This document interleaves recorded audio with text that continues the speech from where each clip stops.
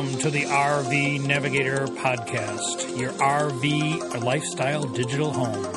Visit the RV Navigator homepage at rvnavigator.com. And now, here are your hosts, Ken and Martha, podcasting from their mobile RV studio that might be parked in a campground near you. Hello, this is Ken, your RV Navigator. And Martha, the co-pilot. And we're talking to you from our comfortable, spacious, at-home studio. And we have two mics this time. We don't have to share like we did last time due to equipment malfunction. Did it sound okay? Well, I didn't get any complaints, so you'll have to... Did it sound okay? She asks the vast public that listens to the podcast. You can tell I never listen to us again. Oh, you never listen? 138 podcasts and you never listen to yourself? No, I've listened, but not much. It's like people, like actors, some people. Who don't like to watch themselves. I just don't think I want to listen to myself, but we are very glad to have you join us today because we have some exciting things to chat about, including the end of our last trip, which was a sailing trip that included cruising to Iceland and Halifax, Canada. And Norway. What have you been doing since we last chatted on the podcast? Well, I've been thinking about how much I enjoyed the 5 days at sea we had on the way home from Halifax and Iceland. And I know that some people who don't cruise as much as we do feel kind of hesitant to book a cruise with that many days at sea. Well, when you look at it, you say, ooh, 5 days at sea. That's... Ooh. Uninterrupted. Yeah, we actually have quite a few more than that if you talk about the time in between ports. But when you look at it, you say, ooh, 5 full days. Or as happened to us on one cruise, I think if you look back in the podcast, you'll find one that we did 12 days without a port, and that was across the Atlantic. I don't know. I kind of enjoy the days at sea. And I think most people, when they look back on the experience, find it to be quite delightful. And we just had dinner the other night with somebody who took a cruise that was port. And she was talking about how exhausting that was. Right. Cruising can be exhausting, no question about it. And how she had no time to enjoy the ship. Right. And ships are very enjoyable places to be. And as is typical for cruise ships, ours had tons of extra activities for those 5 days at sea, which you could do or not do. And I brought tons of activities from home, most of which I didn't get to. I didn't read a single book. And we didn't listen to as many podcasts as we wanted to. And we only watched one of the movies. That's right. We brought a whole slew of movies that we never watched. But we had a wonderful time. So what did you do?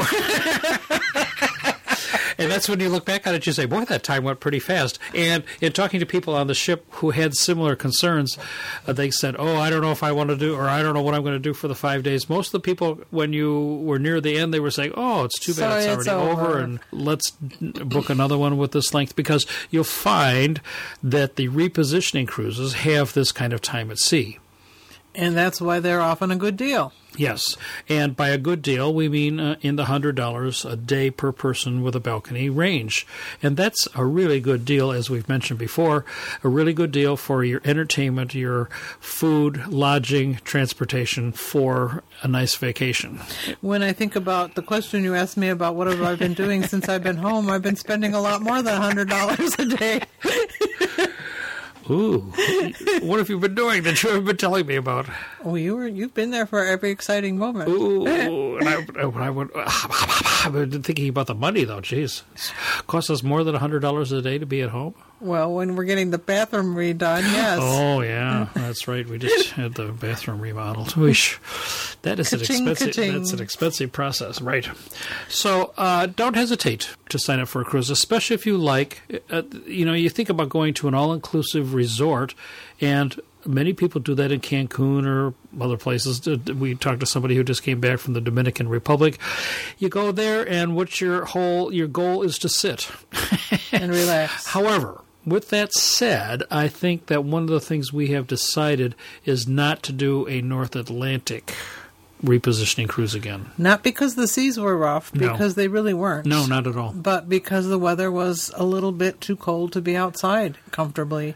And so all of us were confined inside the ship, and that meant it felt crowded, which it didn't need to, and many of the facilities went unused, which is a shame. Yeah, we saw, they have nice water slides and all sorts of things on the deck, even just the towel people, and they're all sitting there in jackets without anything to do. Not that it was really really cold, but it was not too cold 60. to sit outside. It's too cold to sit outside, especially when you have a 30-mile-an-hour wind all the time.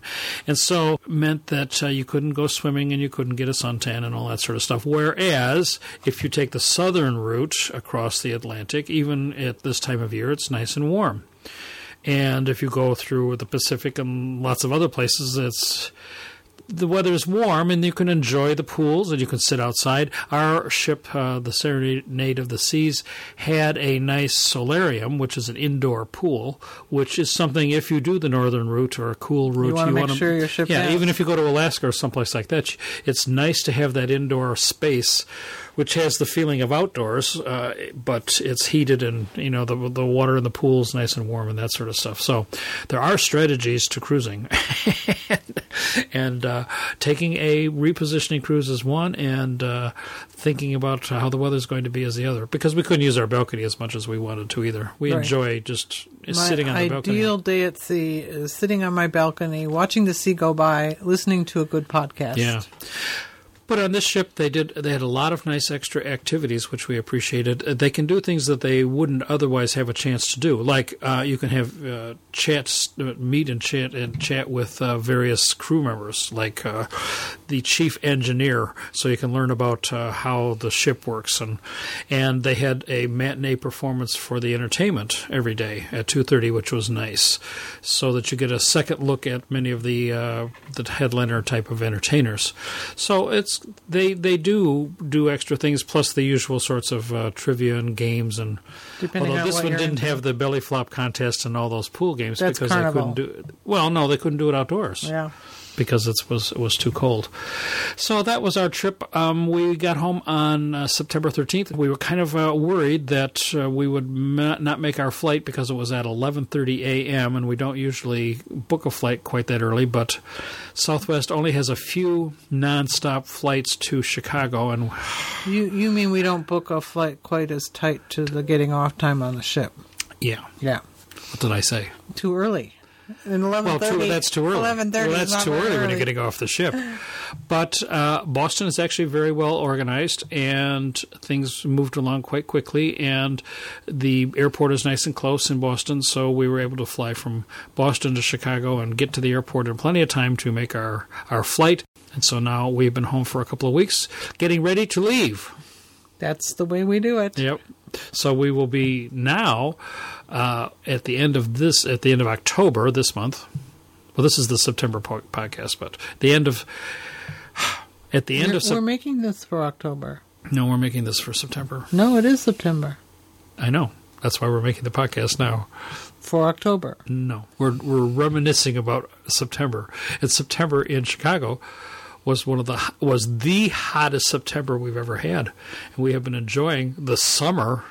Now that we were in the cold for over a month, 35 days we're in the cold, and suddenly we are back with summer, and it has been great. And today, the temperature has changed, and the fall is here, and we're now looking forward to another travel adventure. So at the end of October, we're going to be heading off to Fall Colors in North Carolina.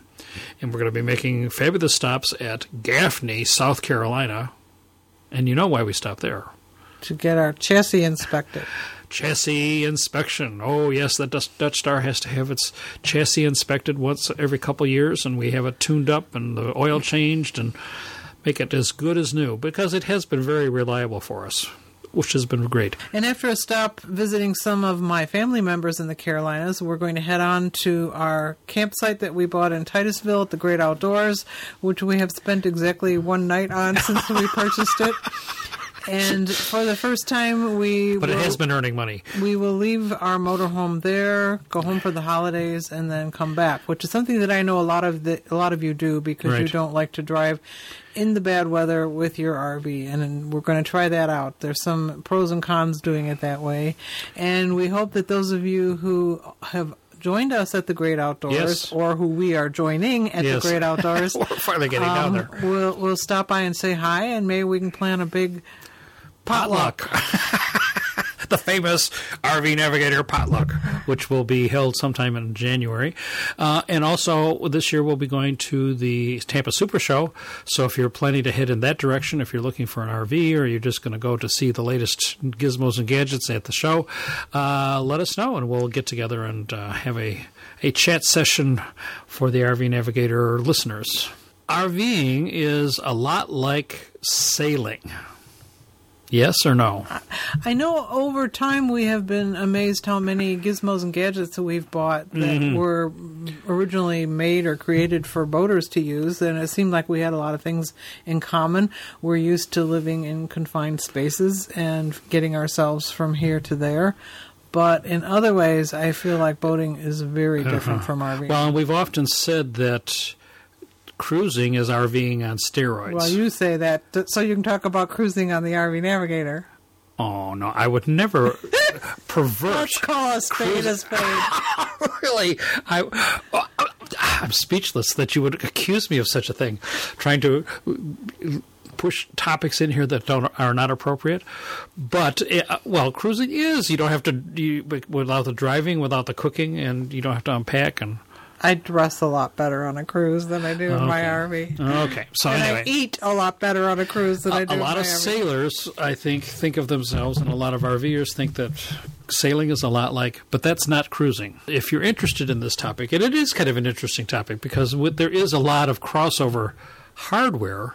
We're always worrying about batteries and fresh water and dumping our sewer and all that sort of stuff, and that's always something that sailors have to worry about also, I would think. Although we have never really had an opportunity to sail like that. We're looking for a friend with a boat, if you would like to volunteer. Yeah, and we've had a few emails from people who have been boating, whose names I can't remember. But if you're interested in reading a little bit about this and seeing the comparisons to RVing and boating, the website to the blog, Gone with the Winds, who is a younger couple who have decided they want the adventurous life. They spent 5 years as novices in an RV, and now, without any experience at all, they got rid of the RV and bought a catamaran and are presently sailing around Florida with big plans that they will be traveling around the world on their catamaran. I just don't see me doing this. No, and you're not going to. Well, we've certainly given it some thought, and we see some real disadvantages to that lifestyle from how we like to do things. Yeah, I think so. We don't like to spend a lot of time getting from one place to another. It's silly. You spend a lot of time. And once we get somewhere, we would like to go out and see it and investigate it. And when you pull into a marina with your boat, then what do you do to get around? You have to rent a car or hire somebody. And getting a slip in a marina sounds like a lot like you would get a campsite. But they were talking about the fact that it's $65 a night to tie up their boat, which they do a lot of. No, I don't say camping. They do a lot of overnighting at anchor. Anchoring, yeah.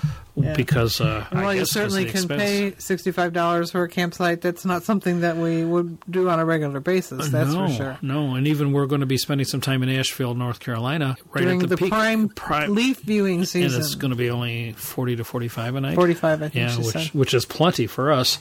But sailing just sounds like it could be a real money pit.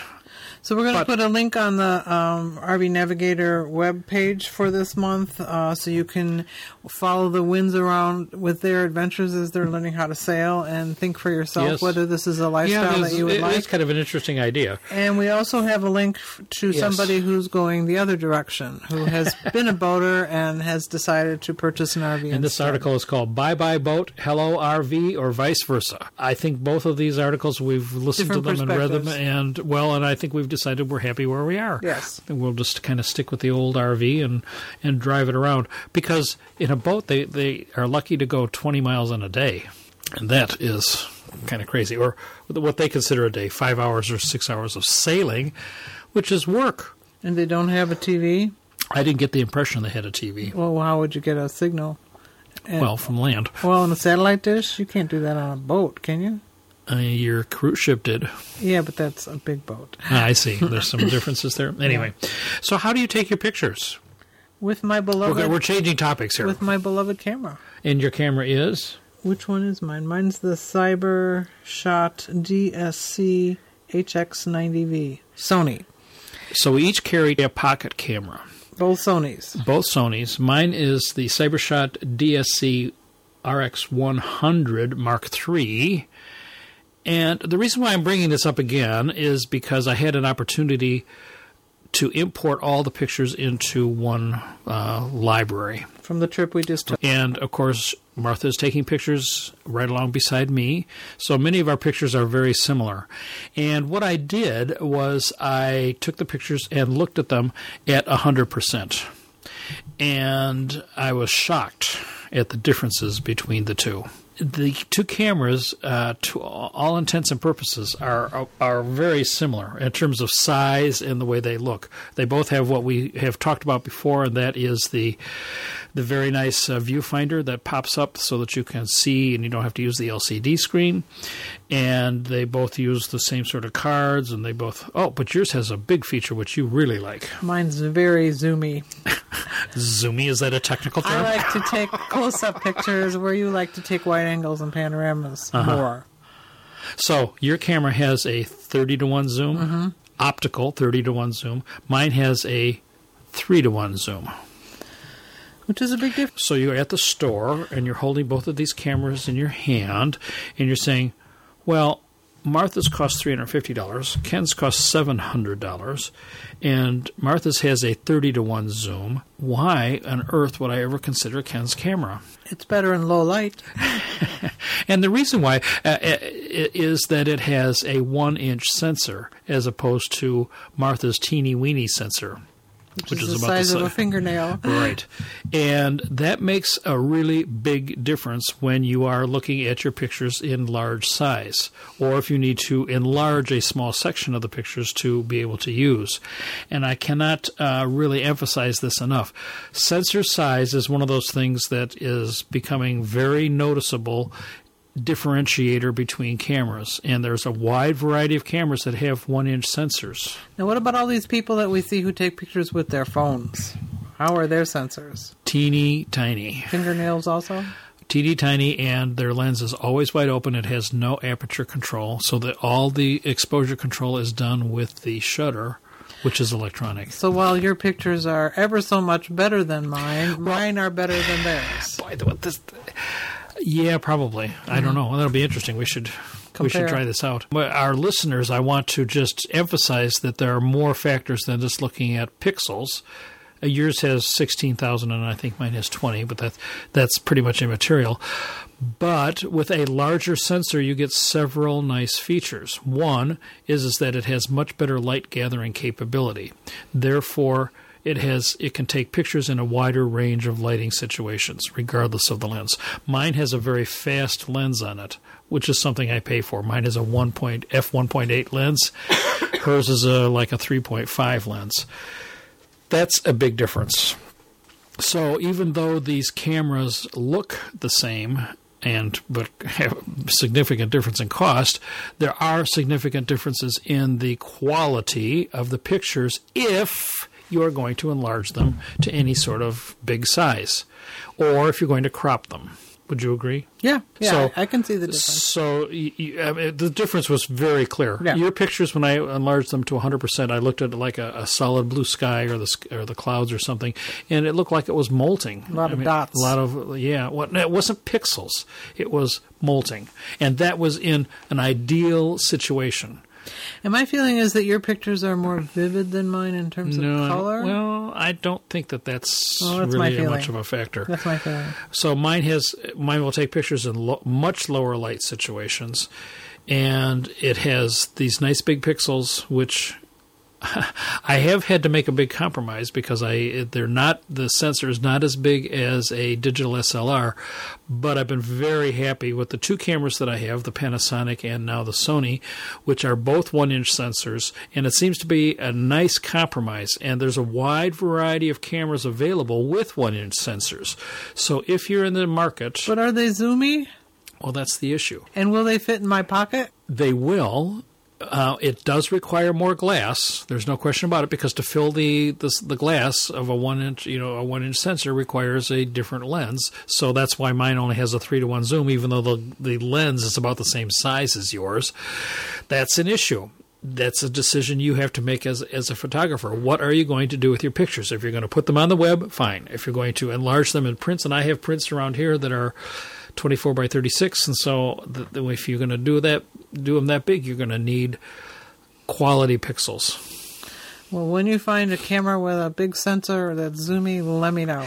It's physically impossible because the lens can't cover that big size. And that's why a digital SLR the lenses are a quantum size bigger than the 1-inch ones, because it is a much larger sensor again, and it requires more of a lens, more glass. So the lenses are naturally bigger. And that's why the compact 4/3 cameras are in between. So you have a wide variety of choices. I decided not to go with the 4/3, and I'm pretty glad I did. The 1-inch sensor seems to be do a good job, and I can make pictures about as big as I care to. And the cameras are reasonable size. I've been very happy not to have to carry all those big lenses. And if you're really the best 1-inch camera is the new Sony, which I don't have, but the new Sony has a 24 to 600 millimeter lens on it. Now that's a 1-inch sensor, and it's a 2.8, which is very fast, and it's not as big as most digital SLRs. So it's got one lens on the camera. You can't change it, but it has this dynamic range. You don't need to change it with a 600 millimeter built in all the time, and a 24 is a nice wide angle. So, and those of course are 35 millimeter equivalents. So that would be the camera that I'm lusting after. Would it fit in my pocket? It does not fit in your pocket, but it's not as big as a digital SLR. And it has a nice electronic viewfinder as well as the LCD on the back. So what can I sell you? I'm just stuck, I guess. Uh-huh. I'm stuck on zoominess. Okay. And we've noticed, though, that when you zoom in, you lose quality. The very end of my range is... And it's not because it's fuzzy. It's because the sensor just can't resolve it right. I've had a good time with my drone, too. My new drone, which I bought at Sam's. Well, when have you used it? Well, you said you had a good time with it. I shot it at the tennis tournament. Oh. As well as other times with Chuck, we went out and shot. But I see that GoPro has a new drone. So the drone market is heating up, plus the fact that the rules now have been stabilized, so you actually can use it in quite a variety of situations. So you feel more comfortable about taking it out when we're in strange places? Yeah. Now that I have my number. Unfamiliar places? Now that I have my number on it, so that it has been officially registered, so that it will be attached to me. But the GoPro drone actually has quite a few benefits, including the arms that fold up and a nice case that it comes with, so that you can... a smaller profile to store in your RV. Ooh. Does anybody want to buy a drone? You just bought this one. Give me a break. Well, it's better than our friend who landed his in a street and then a car ran over it. As a result of seeing mine and the good price that I got on mine, he went out and bought one, flew it 2 times, landed it in the street, and a car ran over it. He landed it, though, it sounded like. Yeah. I mean, it wasn't like it was. No. It came down suddenly. He just couldn't believe that the driver didn't see it. Yeah. Oh, boy. Ran over his... Oh, God. Would that be an aggravating situation or what? I don't know. We just heard about that since we've been home. New topic. Shortly before we left, I think we told you that we bought a new Grand Cherokee. Oh, yeah. And as motorhome owners, then the next problem is getting it ready for towing. We are sad that we had to trade in our old Grand Cherokee with all the towing stuff still on it, and that we couldn't find anybody who wanted to take advantage of it. So we're kind of having to pretty much start from scratch. Well, yeah, I took off the Air Force One, the air braking system for the Grand Cherokee. I spent 2 or 3 hours and took it off because it was an expensive operation, and I felt I could take it off, but I wasn't sure I wanted to put it back on again. So I took that sort of stuff off, and I bought the new kit, so that if you have a diesel pusher, you will have a few options for the brake controller, and one of them is called Air Force One, and that connects into your air brake system and provides proportional braking for your towed. And that's by far the best braking. Where the brake buddies are kind of either on or off, and they have to overcome the power brakes on your car being off, whereas this system doesn't have that problem. So, bottom line is that we are reinstalling Air Force One. And this has been a far more challenging process than we expected, because even though the Air Force One website lists lots of people in our metro Chicago area, for God's sakes, that would be more than happy to install the Air Force One into our new Grand Cherokee, lo and behold, when we contact them, they beg off. So the guy we had that installed Air Force One is no longer here, and blah, blah, blah. And then you call the factory and they say, well, any good mechanic can do it, and blah, blah, blah, blah, blah.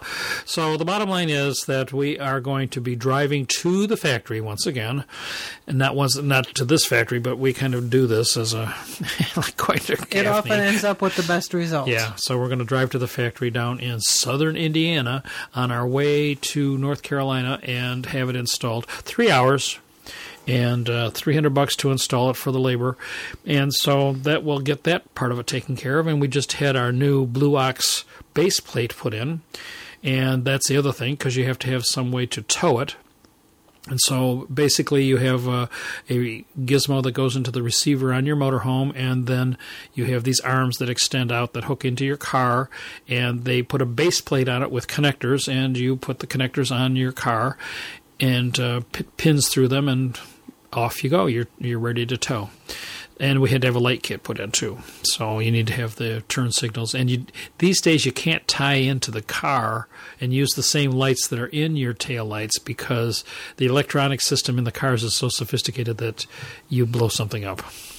Potentially. So one lesson in this lengthy saga is that if you are thinking about buying a car soon and thinking that you might want to buy an RV, which you will tow it with later, that you want to be very careful to buy a car that will be towable. 4 down. Without a dolly. Yeah, and many cars cannot be, as we have mentioned in the past. So the Grand Cherokee is nice because it's one button and away you go. And now that we've spent all this money to get it ready to be towed, we're never buying another one. Okay, that sounds good. 2016 was a good year, a vintage year for Grand Cherokee. So, but now we have a car that matches. So that was the most important thing. That was the really good news. But if you're thinking about buying, you say, well, to set your car up, it's going to be about $3,000 to set it up to tow. And you're saying, whoa, that's way too expensive, and you're going to get a dolly. Well, be careful, because with a dolly, which takes two wheels off the ground, any car that has all-wheel drive, you can't use a dolly with it. And you have to say, what are you going to do with the dolly once you get to your destination? And a dolly is going to cost you $1,000 anyway. So there may be some advantages to having a dolly, but we don't think so. Towing 4 down, it takes us 5 minutes to hook ourselves up and be ready to go, and that is a big plus. Plus, there's no extra space taken up by the hardware, because it all either fits on the bumper or in the car. And with the Air Force One, there's nothing in the car, so we just have a connector hose that goes between the air brakes on the motorhome and the connector on the car. So that's all you need for that. Because we've played around with Brake Buddies or Patriot from Blue Ox. We're done doing that. The wife says no. So they're unreliable. So how many episodes of the RV Navigator have you listened to? Maybe 2.5. 138, and you've only listened to 2? Well, I already know what I said. Well, what's unbelievable to me is regularly I get an email from somebody who says, oh, boy, it's too bad. I've just sat and listened to all 138 of them, and I wish there were more, which is really a shockaroo. We really appreciate you listening, I'll tell you. And we love to get the emails, and I try to reply to all your emails. But I guess they're not dated. I don't know. I'm afraid to go back and listen to the ones from 2006. Well, we'll sound much younger, that's for sure. Do we? Oh, we'll have to ask. Do we sound younger? Well, we should. Well, your voice doesn't get old sound. Sound like a frog. It could. Anyway, this month we got a nice letter. A nice email. It says, September 19th was a sad day. I started listening to podcast number 1 last March while I drove, mowed, walked, etc., and have caught up to number 137 podcast. From now on, I'm going to have to wait 30 days to hear a new podcast or what was happening in your travels. As I was mowing, you answered the question I had emailed you about tag axles in your podcast. It brought a smile to my face. And you, by writing us this, have brought a smile to our faces, that's for sure. Thank you so much. So they're considering going off and getting an RV, and they're looking forward to doing what we're doing in the not-too-distant future. He asked me about the DEF adding extra weight and whether he wants a tag axle, and that's just something that's going to happen. You're going to have DEF. I enjoy your talks about non-RV travels as much as I do the RV info. What is your favorite cruise line? Princess and RCL. Princess, we have elite status on. So and you know, frequent flyer perks or frequent traveler perks on the cruise lines are just as important as they are on the airlines. And so that is a kind of an incentive. So we like Princess because of the vast variety of itineraries. And we like and I think they're RCL. The best perks too. Yeah, I think so too. And RCL were at the top of their list, top of their passenger appreciation list. And we get, although... No, we're not. Well, we're almost. We're only moderately VIP on RCL. Although they have these recognitions when you're on the ship. You know, somebody's been on it for 1,900 days. And you just go, whoa. How does that... That's never going to happen. But we like RCL because of the ships. They have spectacular spaces inside their ships, like the Promenade. And we're going on the Harmony at Christmas, by the way, which has 3 days at sea in a week. And in a general way, if you don't know about the perks, I would say they usually involve free or subsidized Wi-Fi, free or subsidized laundry, and some liquor. Free. So that's what we're working very hard to get to the top of, so we can get more free Wi-Fi. So if you'd like to have a really fun time sometime, go back and listen to all of the first podcast. I wonder how many listeners actually go back and listen to a number from starting from one. I have so many podcasts I want to listen to that I never get to. I don't think I ever have done starting back with one. I have. On any podcast. I have. Really? Have you really? That's why I'm so behind. Yeah. So how do you plan your trip? I talk to you about it and negotiate. But once you've decided where you're going, do you use Google Trips, a brand new app? I looked at it, and it looks like it could be helpful, yes, especially indeed. On overseas suitcasey kind of trips. Yeah, probably not for RVing, but if you're looking for a nice app that apparently is focused on unconnected usage. So you don't need to be having Wi-Fi while you're using it. And for those people who don't plan a lot ahead, they go out of their way to show you that it can be used for planning as you are on the trip. But certainly if you RV as we do and you get to an area and you want to mosey around for 4 or 5 days in that area, it would be a good app to use to find out where things are around you and how to get to them quickly and plan a day's itinerary. It could be useful for that for an RV or two, I think. Yeah. So that's the new app for the month, Google Trips. I want you to take a look at this video. It's been pretty widely distributed on the web, and it's of an RVer motorhome towing a truck, and he apparently has a flat tire on one of the front 2 tires and veers off the 4-lane highway, goes across the median, starts going down the other side, going the wrong way, of course. So he had his blowout in his driver's side tire. I would guess. Because it pulled him to And this, of course, is the biggest nightmare I have as a RV driver, is what do you do in the case of a flat? And that's why we have the tire pressure monitoring system, and you hope that it will give you some warning so that you can take action before the tire actually blows out. But I guess tires just blow out all of a sudden for whatever reason. Having one of the front tires blow out is of course especially bad. So instead of watching a scary movie for Halloween, you can just watch this video. Well, the good thing is I don't think anybody was hurt. No, and he stayed upright. But there are several videos. But he could have run into somebody because he was going the wrong way on the highway. Well, of course, there he is then on the other side. Right. What would you do there? I talked last month about the low bridge, and what would you do there? Oh, it's an 11-foot bridge. Okay, I'm not going to drive under it, but what am I going to do? How do I turn around? So, the pop quiz today. If you have a tire blowout, what should you do? A, hit the brakes hard. B, speed up and get off the road. C, slow down and drive to an exit. All of those are reasonable choices, except for B, speed up and get off the road. My reaction would be to hit the brakes, but that's wrong. So, what you do now is you go to our website for this episode, and you look at the Michelin YouTube video about what do you do when you blow out a tire. And you will find that, surprisingly enough, the answer is... Speed up to get off the road. Answer B. That's a little deceptive. You're speeding up to get control of the rig but you're applying the gas, not the brakes. Because when the tire blows, wherever it is, it pulls you to that side. And that's why you're speeding up, to get control. Yeah, and you're not speeding. It's not like you're going to go, if you're going 50, you're going to go 70. It's like you apply the gas gently so that you will be going just a little faster, because that apparently adjusts the physics of it so that you won't to compensate veer off. For it pulling you to the side.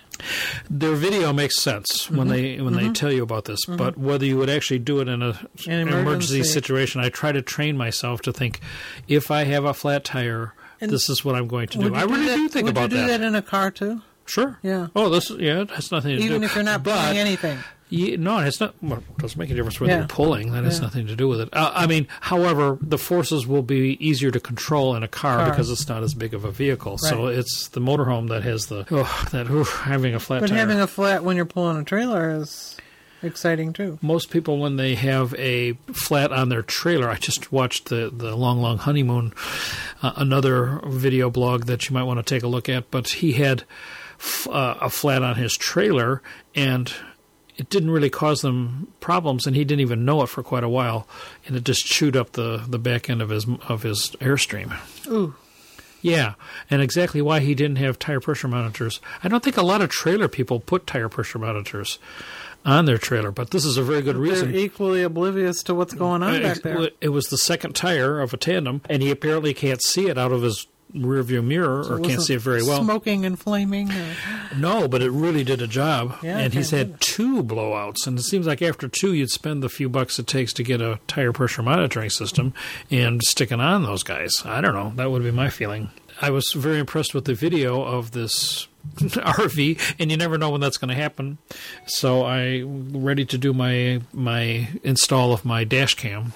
Now going to be dash cam oriented and empowered, so that we will have a view out of our front window in case something happens. Ooh, is that bad? Insurance. Or if something is beautiful out our window. That could also be. So we talked about the VR the other day, virtual reality, and the fun we had with... We took it to a family event, and it was funny watching everybody view it, and there's this commercial on TV that is very really reminiscent of how they viewed it. When you watch people viewing VR, it's funny. They're immediately somewhere else. Yeah, right. And they're reacting to things that you can't see what they are, because you're not watching what they're watching. So Google released the Cardboard Camera app back in December, but until this week it was Android only. Well, no longer. The iOS app is just launched, enabling the iPhone users to capture and share immersive 360 VR video movies in a snap. The app uses the term virtual reality loosely. More accurately, it might be a 360 panorama. But this will be a chance for you. I was kind of questioning how you actually make a VR, and this is one of the ways that you do it. And, of course, one of the hits in the VR market, the movies that you can view, is the one with President Obama in Yosemite. And it's very interesting to watch because you see him being interviewed by somebody, and then with the 360, you can turn all around and see all the people and the fire truck there for safety in case something happens to the president. It looks like he's standing out in the middle of a pristine woods situation, talking in just a casual way with a ranger, but there are hundreds of people there, including lots of photographers. Anyway, that's a pretty interesting video. Unfortunately, we can't watch it on our iPhones because there is no app for that particular version. You have to get the Oculus or a Samsung phone. Aren't you worried about those catching fire? I'm not buying a Samsung, but are we getting the new iPhone 7? Oh, probably. Although we're not sure What's why. the downside?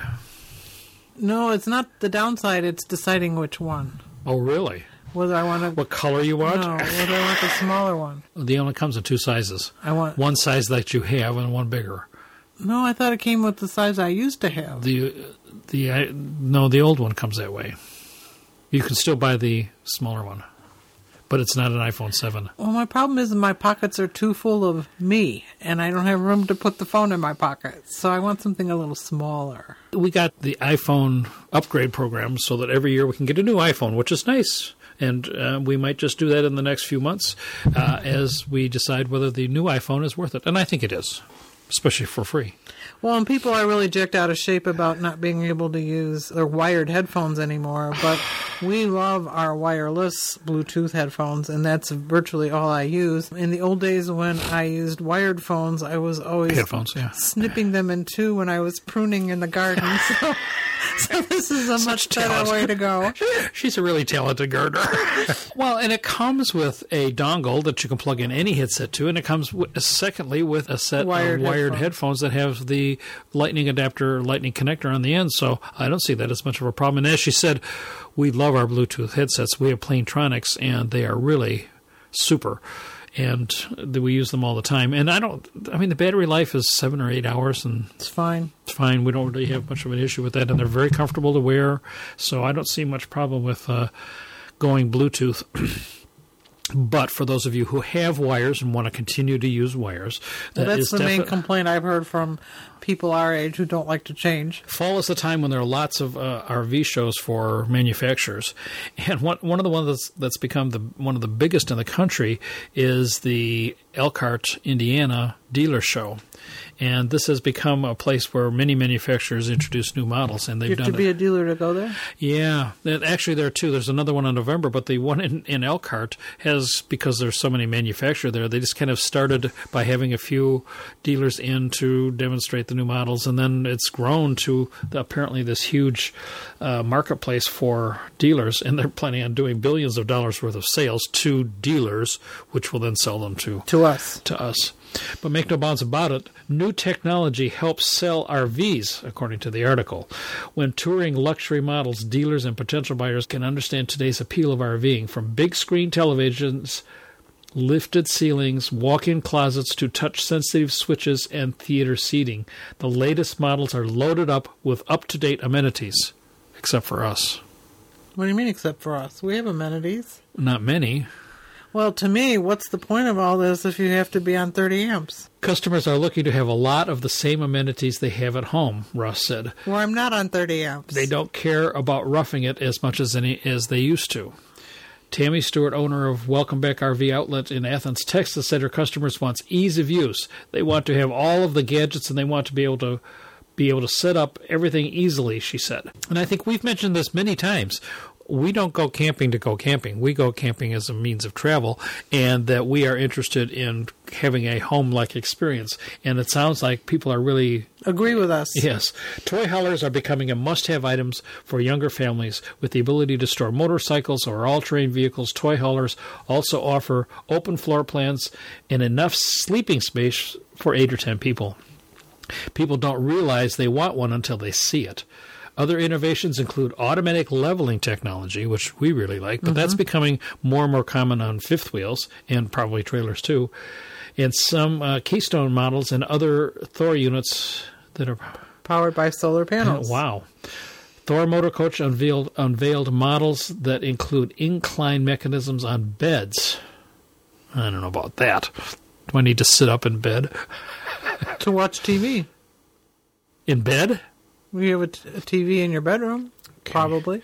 One unit has 2 full bathrooms. We just tried to understand the wants and likes and needs of our customers right now. Boy.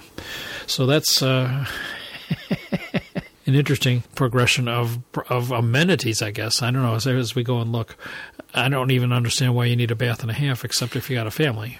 Does that mean that they're kind of ricocheting back from the tactic they took after 2008 where they tried to make everything very affordable? Yes. Well, they're still making very affordable. But, I mean, the more gizmos and gadgets you have, you're going to pay for it.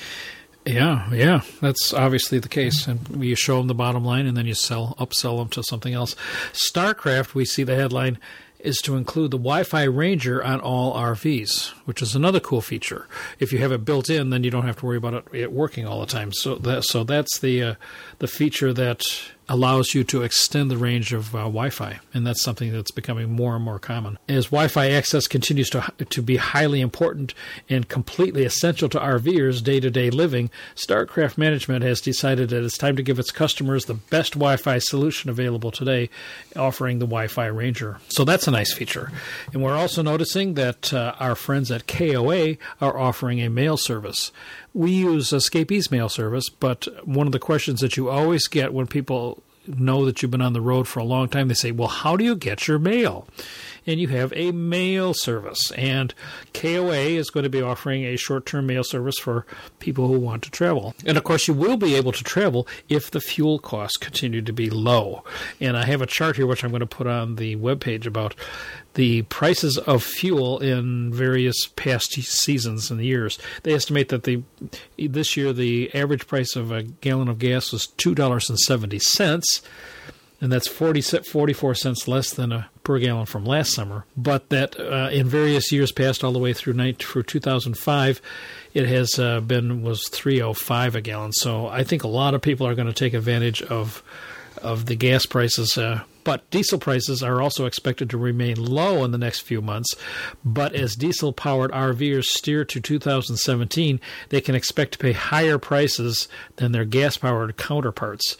Diesel prices always go up when the temperature drops and the home heating demands surge. So we better drive to Florida right away before that happens. That's right. But, of course, by driving a diesel, you automatically get about 30% better fuel mileage right off the bat.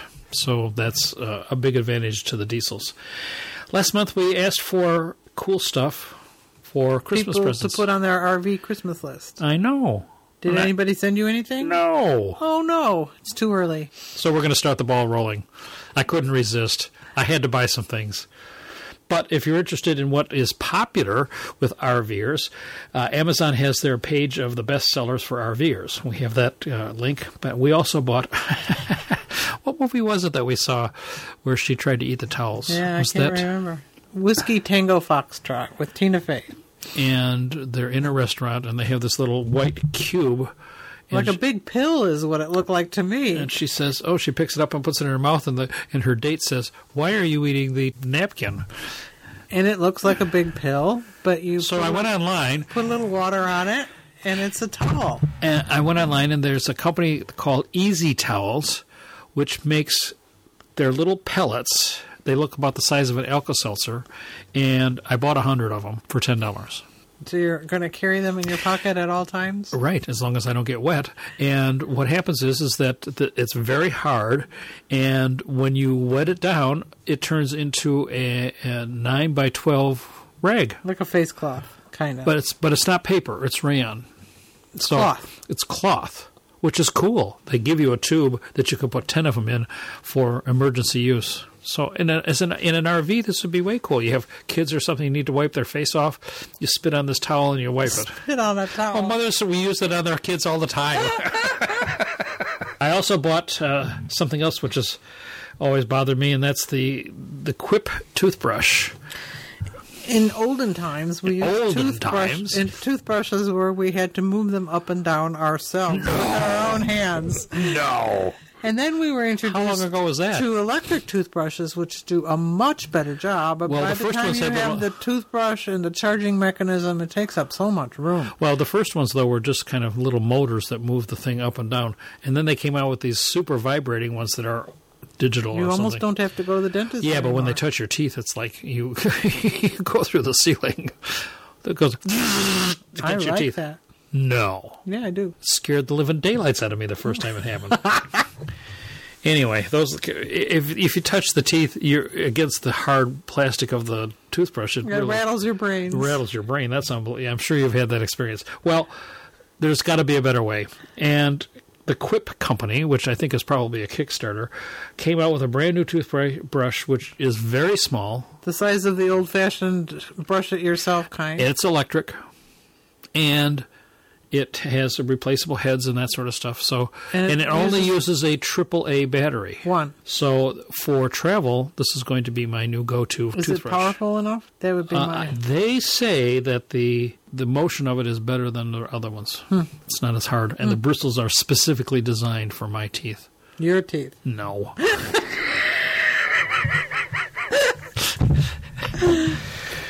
No, but they're supposed to be specially designed and better bristles. Well, when you're not looking, I'll have to borrow your toothbrush to try it out. I only got one head. I know.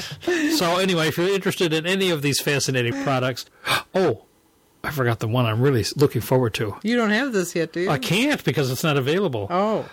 I'm always. Will they be out for Christmas? I really hate to tie my shoes. Why? I really hate to tie my shoes. Why? But Nike is now coming out with self-lacing shoes. They're all electric. You push a button and it tightens up. Oh, God. They're due out in November, so I can't Maybe quite when you're so old that you can't bend over, it would make sense, but you're not there yet. I want self-tying shoes. So I'm anxiously awaiting these. And they have little LED lights, too.